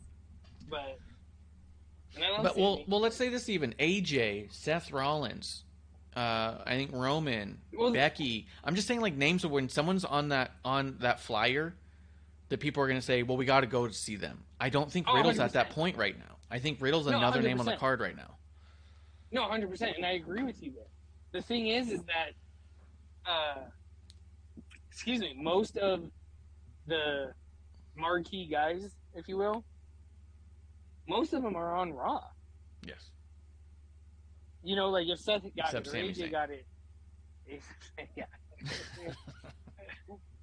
You know, it'd be like, I'm trying to think of, outside of Riddle coming from Raw to SmackDown, like, who's SmackDown's, like, top guys or one of the Honestly, I would put Drew McIntyre up there. Oh, Is Baron on SmackDown or Raw? Because Corbin, I think that he could get there. I don't think Corbin's too far off. I don't think so either, but I think you were making the point with Riddle and that he's not there yet. He could get there. I think Baron's there. Yeah. Where Baron's not there yet, but we're happy It's not Baron anymore. Excuse me. That's true. Happy Dumbass. isn't there yet. Yeah. Stupid. Yeah. Yeah. I don't know. It's just a little tough. I mean, don't see them.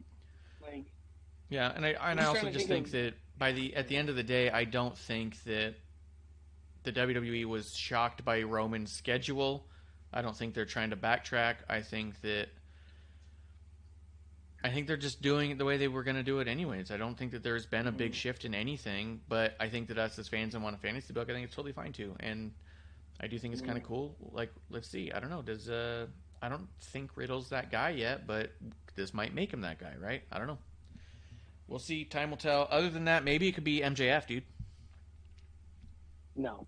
MJF could join Money in the Bank, win it, cash in. I mean, it'd be funny. It'd be great. Right. It'd be hysterical. I also just like Paul Heyman on commentary. He was hysterical. Yeah. Yeah.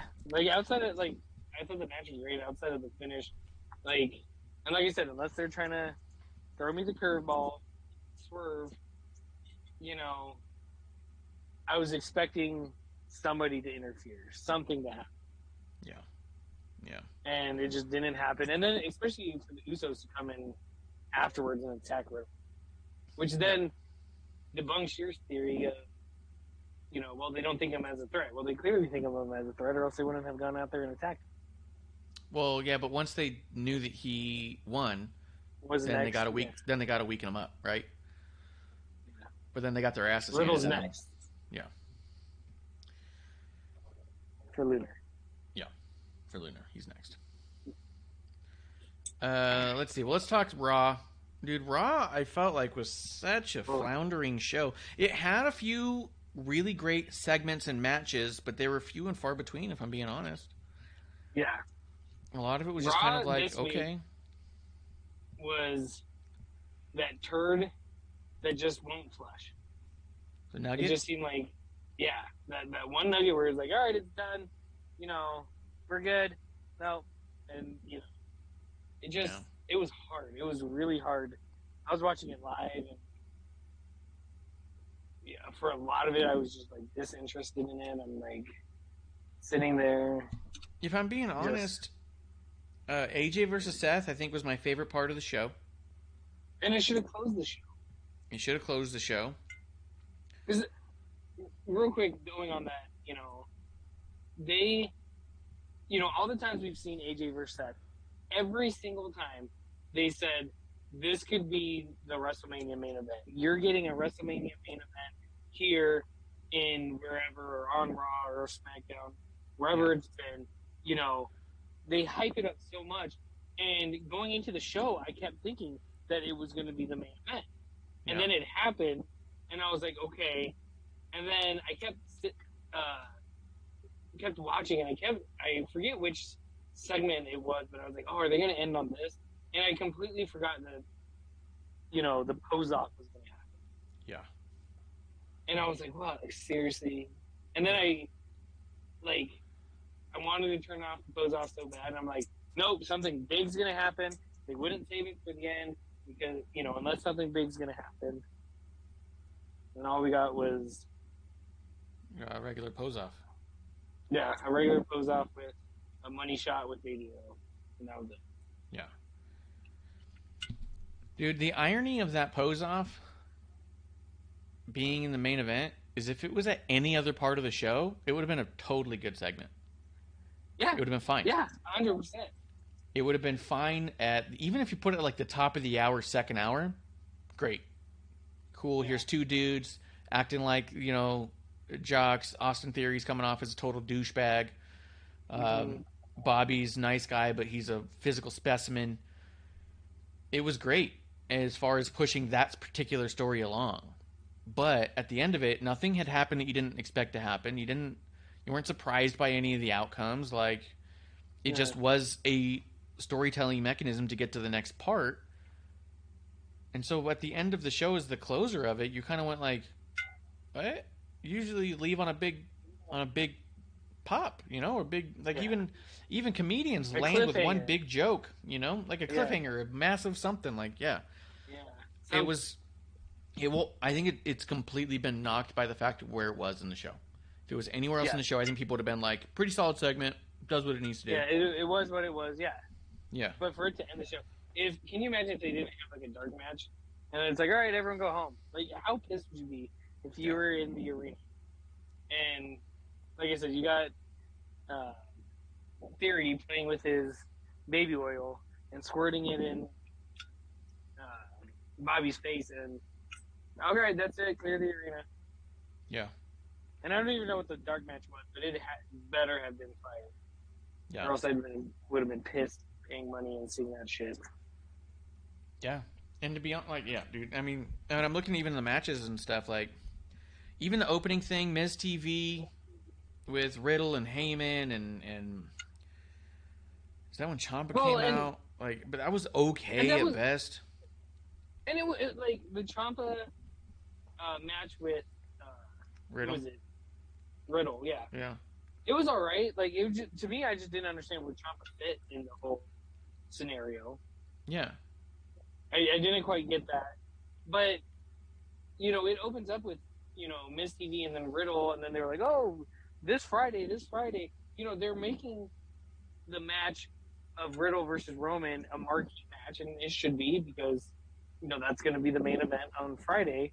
But if it wasn't solidified before, this Raw, with how much they pushed SmackDown, shows which is the A and the B show. Mm-hmm. Yeah, that's true. What do you think about the stipulation? If Riddle doesn't win, he never gets another shot at the title while Roman holds it. You think that means that he's going to win or he's going to have to lose? I didn't hear that. No, that's the stipulation that Paul Heyman added to it. Really? He'll never get another shot. Oh, wait, I did remember that, right? He slightly added that weasel-like at the end. Yeah. I don't know. Like I said, I want the payoff to be bigger. Oh, shit. Roman loses. You know what it might mean? What? That Riddle loses on Friday and wins Money in the Bank. Maybe. Because then that's the only way that the stipulation can't hold because, because then he's guaranteed that. Until Riddle throws a curveball and goes after the 24/7 title with Money in the Bank. That'd be good. But, and like he wins it, so it pops their stats. Yeah, look, 90% success rate. Nailed it, guys. Let's see. Kira says, when the stipulation is the person never gets another shot, the move is win by DQ. That's not how it worked with Cody Rhodes. Look at him now. But he could win by DQ. I think what's going to happen, he's going to lose. They're going to say, oh, you don't get it. And then he's going to get in Money in the Bank, win Money in the Bank, because I think Cody Rhodes is going to win Royal Rumble. But if he's back, which he should be. But yeah. I think he would come back even if he wasn't supposed to come back. I think he's a maniac. Can you imagine he comes back, re-injures himself in the Rumble, purple, and then fucking has to wrestle at WrestleMania with a purple arm again? Fucked up. It's like his new gimmick is the constantly working hurt. Be terrible, dude. And like I agree with you. Ciampa only fit in here because he was sort of being Miz's mercenary, like going after people in Miz's storylines, but it was never like really stated. It just kind of was. It kind of was what it was if you looked at it. But now it's shown that he's largely ineffective. He was able to beat Mustafa Ali, who everyone else has beat the shit out of, and he's not able to beat Matt Riddle, who's in the way of them getting what they're trying to do. Yeah. He's ineffective. So it kind of diminished Ciampa here to lose this way. Yeah. But like you said, it wasn't a bad match, but it definitely wasn't great for Ciampa. No. And Ciampa's one of the guys that I want to see him pushed and yes. I've seen him do some cool shit. Yeah. Even Jimmy because Ciampa's to me kind of always been the kind of like the loose cannon Brian Pillman type. You don't know what he'll do, and I think he, I obviously don't want to see him go down the ranks that far, but I think it'd be cool to see him with the 24/7 title. And be like, no, we're going to turn it back into the hardcore title or something. Do like what I said that they should have done with Aleister Black. where he wins it and people don't want to come after it, and he like sits in the ring and just goes like, "Come on, let's do this," and just like beats the shit out of people and makes it like a difficult thing to get at that point. Yeah. That could be cool. He literally like lays down and somebody, come on. Yeah. I'll do it with one arm tied behind my back. Yeah. Yeah, that's how he beat Gargano. With both arms tied behind his back. He beat Gargano in a no-holds-barred match, so we know he can do it against losers. That's why Gargano sucks. You guys can have him. Keep him. Jimmy Uso versus Montez Ford. I want to know what you thought about it. No give-backs. Yeah. Montez Ford versus... it was a good match. I liked it for Montez Ford. There was one part where he was really goofy, but for the most part, he was taking the match really seriously. Yeah. And he looks like he's putting on some size. I'm seeing him progress. Yeah. Like you said, when I took, after Mania and I, didn't watch for a while, when I came back, I was like, there's something different about the Street Profits and more so Montez Ford. And maybe this is what everyone's been talking about. Like, hey, he's, he clearly has talent, but it's like he's taking the next step in his career or evolution. Like, it seems like he is aware that their act is getting stale. Mm-hmm. You know what I mean? And not stale in a way that like people are turning on him and people don't like him anymore, but stale in the way of it's same old right now. And so he's starting to shift it, where I don't think Dawkins has picked up on that because he's like doubling down on being the same as ever. Where he even seems like he's getting in worse shape because he was getting in good shape for a little while, and now it seems like he's getting off of that. Looks gassier than ever. Probably shits his pants. I don't know, but I would guess. I mean, it'd be interesting if all of a sudden he brings back the stink face. Ooh, that would be good. But you could hear it.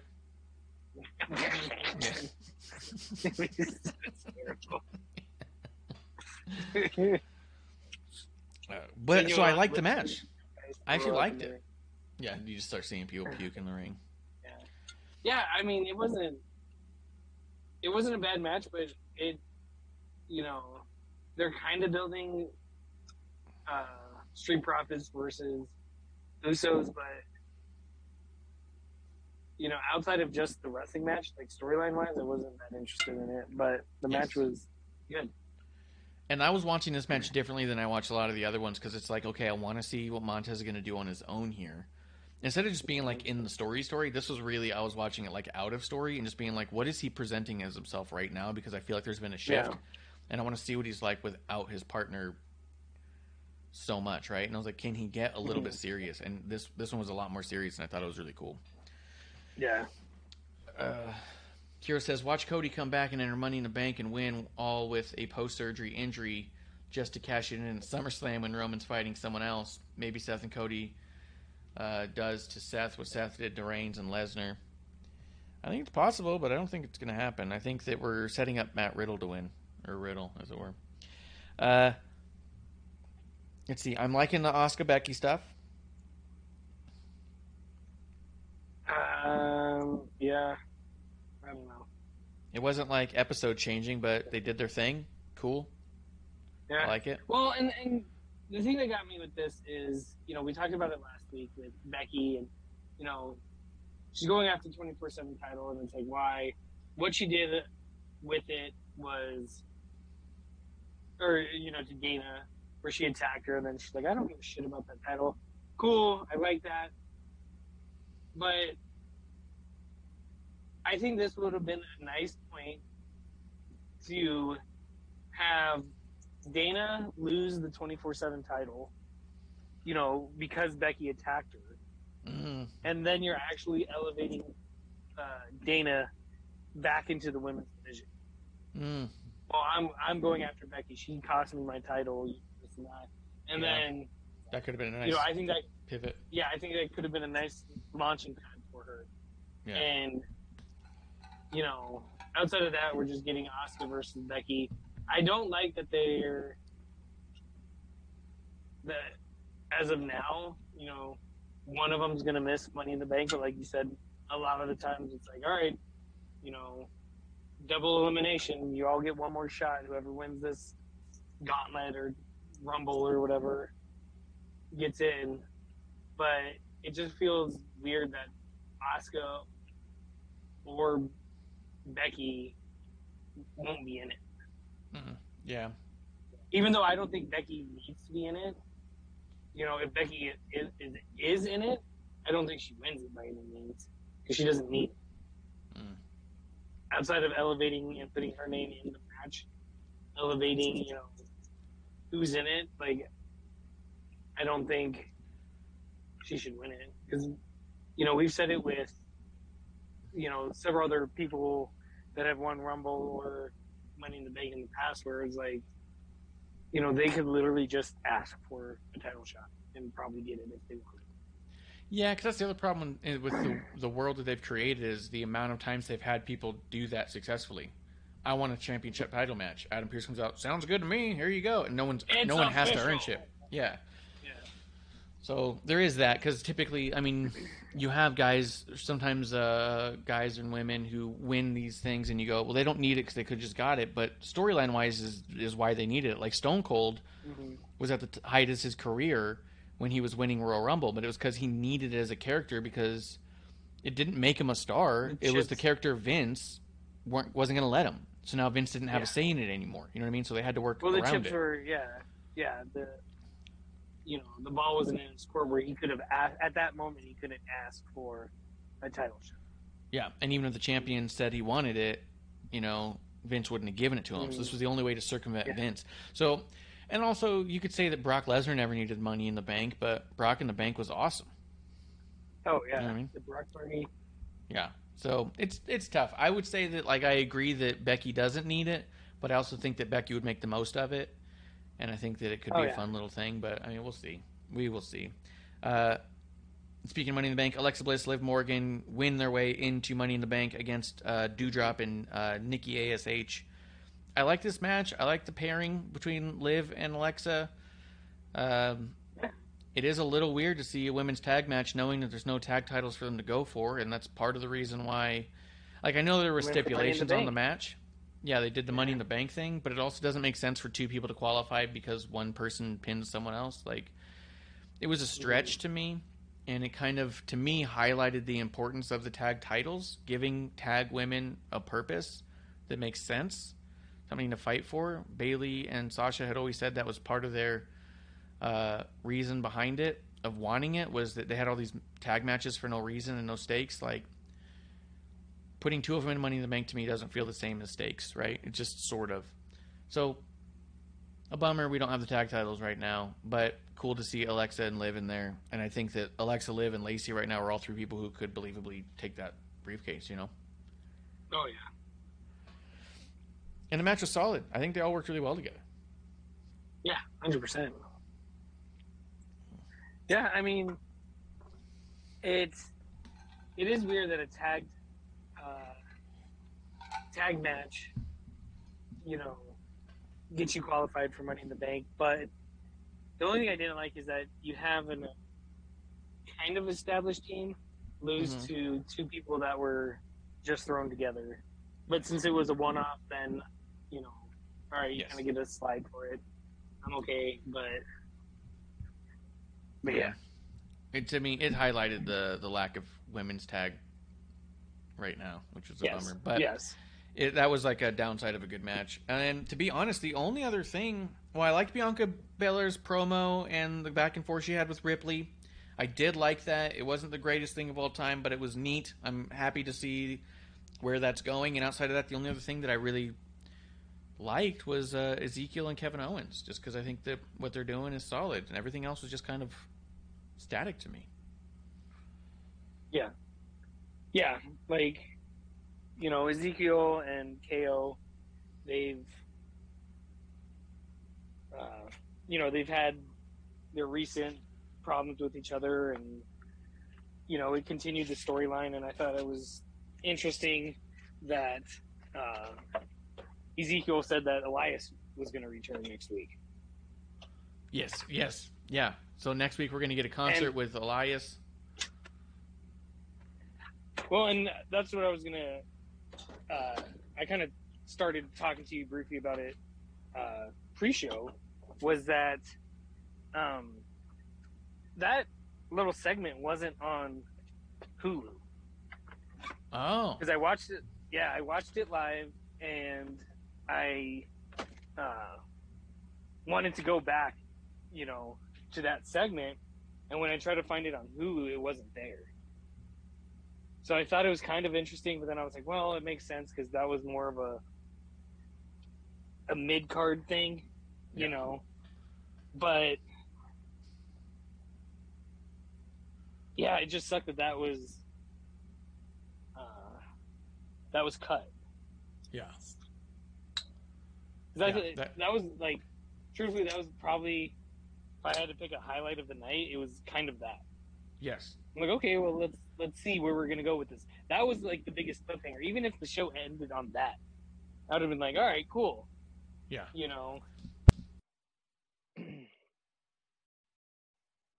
Them have their match. You have Kevin Owens screaming and Ezekiel saying, "Hey, next week you're gonna have a concert, and you're gonna see my brother Elias." I like how he goes. He looks a little older. And you're like, okay, this is gonna be good already. Yeah. Oh yeah. Yeah, this is gonna go great. But yeah, you're absolutely right. That's more of a cliffhanger than anything in the post down, and it actually made me really excited to see Raw this coming week. I was like, I can't fucking wait to see what they do with his Ezekiel, Kevin Owens, Elias thing, and. Like you said, it moved the story along just fine, but also the storytelling capabilities of KO and Ezekiel, the Zeke freaks. I like how I love that. Corey Graves was calling them Zeke geeks. Like, it's just so good. All of the stuff they're doing. And I like that Ezekiel rushed the catchphrase. He's going to remind you that WWE stands for Walk with Elias. Like, he messed it up. Yeah. You know what I mean? Yeah, like purposely. Like, yeah. Yeah, that little detail was so perfect to me. Like, of course he wouldn't do it right. He's not Elias. Yeah, he's not Elias. So, yeah.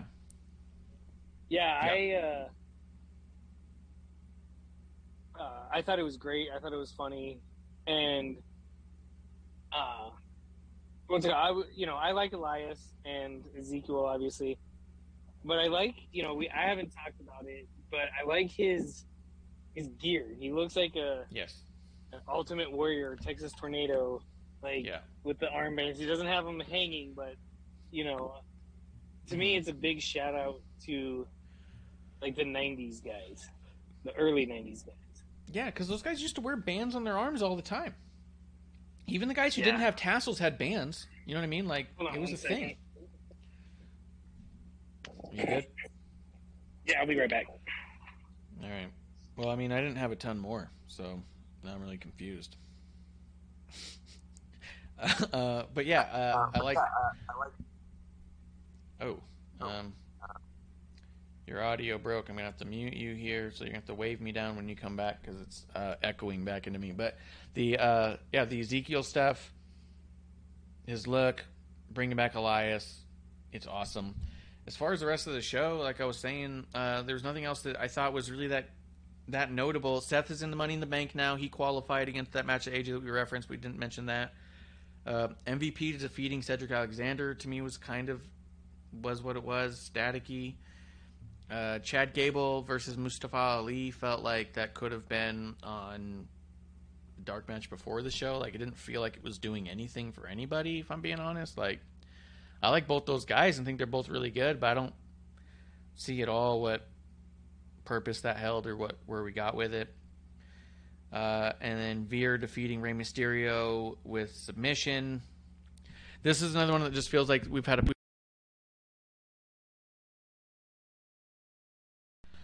I don't know. We didn't mention it before because we already talked about Bobby Lashley theory. But Max Dupree was supposed to be on SmackDown, and he didn't make it to SmackDown because they said of a travel issue. On their Twitter, they said it was because he was stuck in Europe or some shit. And so now people are all like, oh, he's going to go get Cesaro. If he was really stuck in Europe, then this has nothing to do with storyline. If he was actually stuck in Florida and they said Europe, then maybe. But I don't know. I think Veer is somebody who could easily move into the Max Dupree stable, and I'm excited to see what they do this week, too. I'm actually more excited this week than last week just because we're probably going to actually get Max Dupree's debut here, and because we're going to get Elias coming back. Those are like my two most excited things. And we're going to see Sami Zayn try to rebuild confidence from the bloodline. That's going to be great. Yeah. I mean, the thing with Max Dupree, it's like whatever. I'm not that interested in maximum male models and stuff. But, you know, I think it did create more buzz online than anything else. Yeah. You know, like you said with Cesaro and stuff like that. And, you know, if Veer's on there, I mean, I was going to say it, like, when's that guy going to be in a hair match? Because he's got a straight lion mane on his head. Yeah, he looks crazy, dude. But yeah, man, I don't think I have anything else from the shows. They kind of just wasn't the best week for Raw. Raw was kind of flat, a lot of it. They were just like segments here and there that was like, okay, that was pretty cool, but overall it was just like on. Where SmackDown, I was like glued for the matches, but a lot of in between matches I was kind of like, what's this? You know what I mean? It was just kind of a weird week. So I was gonna say, I was thinking about it. Like, what do you think the odds are if they drop calling Theory Vince McMahon's protege now with everything else? Oh, that's a good point. Like, you think they'd have to, right? Yeah. I guess they would just not bring it up At as least, much. Yeah, I mean, at least, yeah, make it not as, you know, apparent, and, you know, at least until more facts start coming in. Yeah. I don't know. And maybe I'm just biased and weird about stuff, but it's like people are really hammering home the idea that Vince had affairs with people, and I just don't feel like I can muster up any give a fuck about something like that. A powerful rich dude getting hooked up with people sticky somewhere else. Yeah, you know what I mean? Like that shit. I feel like that happens in like every fucking where. Like I've seen that shit in 100%. business and companies that I've worked in that are not billion-dollar companies. It just seems like such a minute thing to me that everyone's getting wrapped up on, and I feel like I should care more than I do. It's probably shitty, but it's like, well, see, okay. this to me, this runs along the lines of the whole Johnny Depp Amber Heard thing. Like, yes, why was that such big fucking deal? Mm-hmm. Like, yes, he's a big name celebrity. He lost Pirates of the Caribbean thing supposedly because of this. Not supposedly, because of all the allegations and shit like that. But, like, to me, that's not, like, fucking front page news. I don't care. Two people got messy divorce and they're fighting about things. Fuck, who cares? Yeah, And like you said, with Vince McMahon, the only thing that I would say that might come up with WWE, you know, like you said, if rich guys have affairs, is it right? No. Do they do it? Yes. Did he pay hush money? Yes, people pay hush money. They have the means to do that. Yeah. The only thing with Vince is that if he was taking, like, straight, like, company money and paying these women off. Yeah. Assuming they're women. You know? Yeah. But, like, you know, it is his business, you know, the shareholders and stuff like that. Like, if he took money from the shareholders and, like, you know what I mean? Like, yeah, I know, dude. That's the only time. I think what we're both trying to say is that my hunch is that this is going to become non-news real fast. I think the WWE is doing an internal investigation. If I had to bet, it sounds like they have a lot of evidence that came out about them finding non-disclosure things. I don't think the company or the person are supposed to talk about it, so I think that somebody who leaked it may get fired. I don't think Vince will get fired. I think that if anything, Vince pays back the company, and then everyone moves on. Because it sounds like a small amount of money for some, like, personal shit that he shouldn't have probably done. Small amount of money for him. For him. For a billion-dollar company? Yeah. Like, it seems like he could just sell a few stock and be moving forward. Like, I think it's going to blow over and people are going to be pissed about it, is what I think is going to happen. I think the company's going to deal with it internally, and it will just move on with him, and people are going to be like, how could this happen? Like, that shit doesn't happen in all other companies all the time. Yeah. You know what I mean? It's just not made public. Yeah. And like you said, the person that made it public is probably going to be losing their job.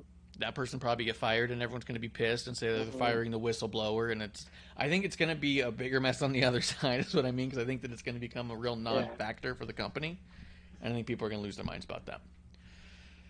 That's It'd be hilarious if it's all just storyline. Yeah, it's for the story. We'll just see how it plays out.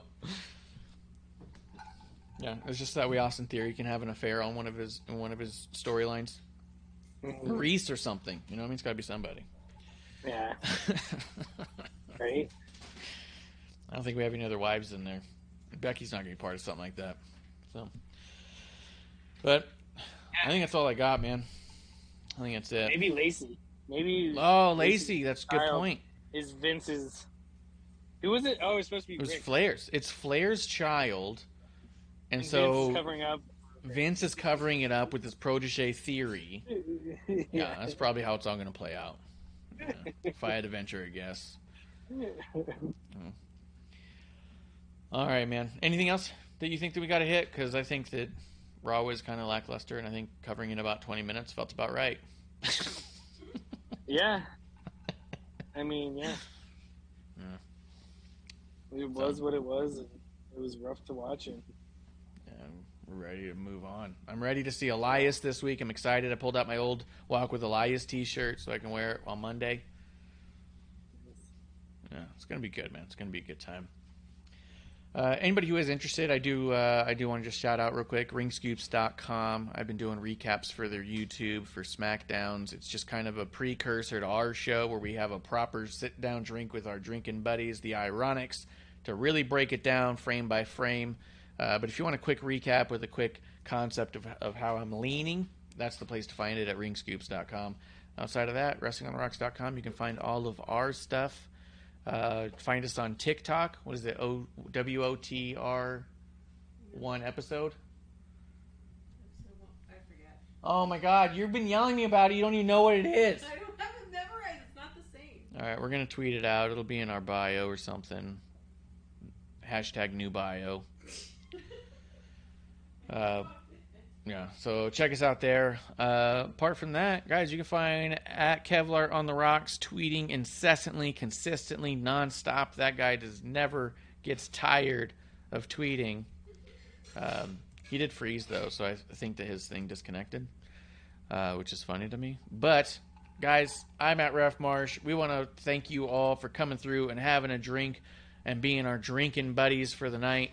Outside of that, we're going to be back tomorrow night talking to Miss Amanda Jane and Shakes Montana, and maybe, just maybe, we may have a Clump back in action. So come back tomorrow night right here in the dive bar of the IWC for another drink right here on episode 1. Is that right?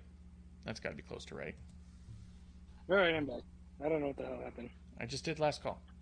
I said No, that's cheers. last call. You want to do it? Say cheers. Yeah. Cheers, I fell down. Hey, you fell? Great. Mm-mm. It's only episode 1. Mm-hmm.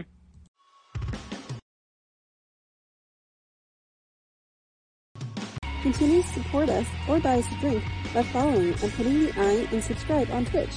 Or subscribe and review our podcast on Apple Podcasts or wherever you listen to us. Cheers!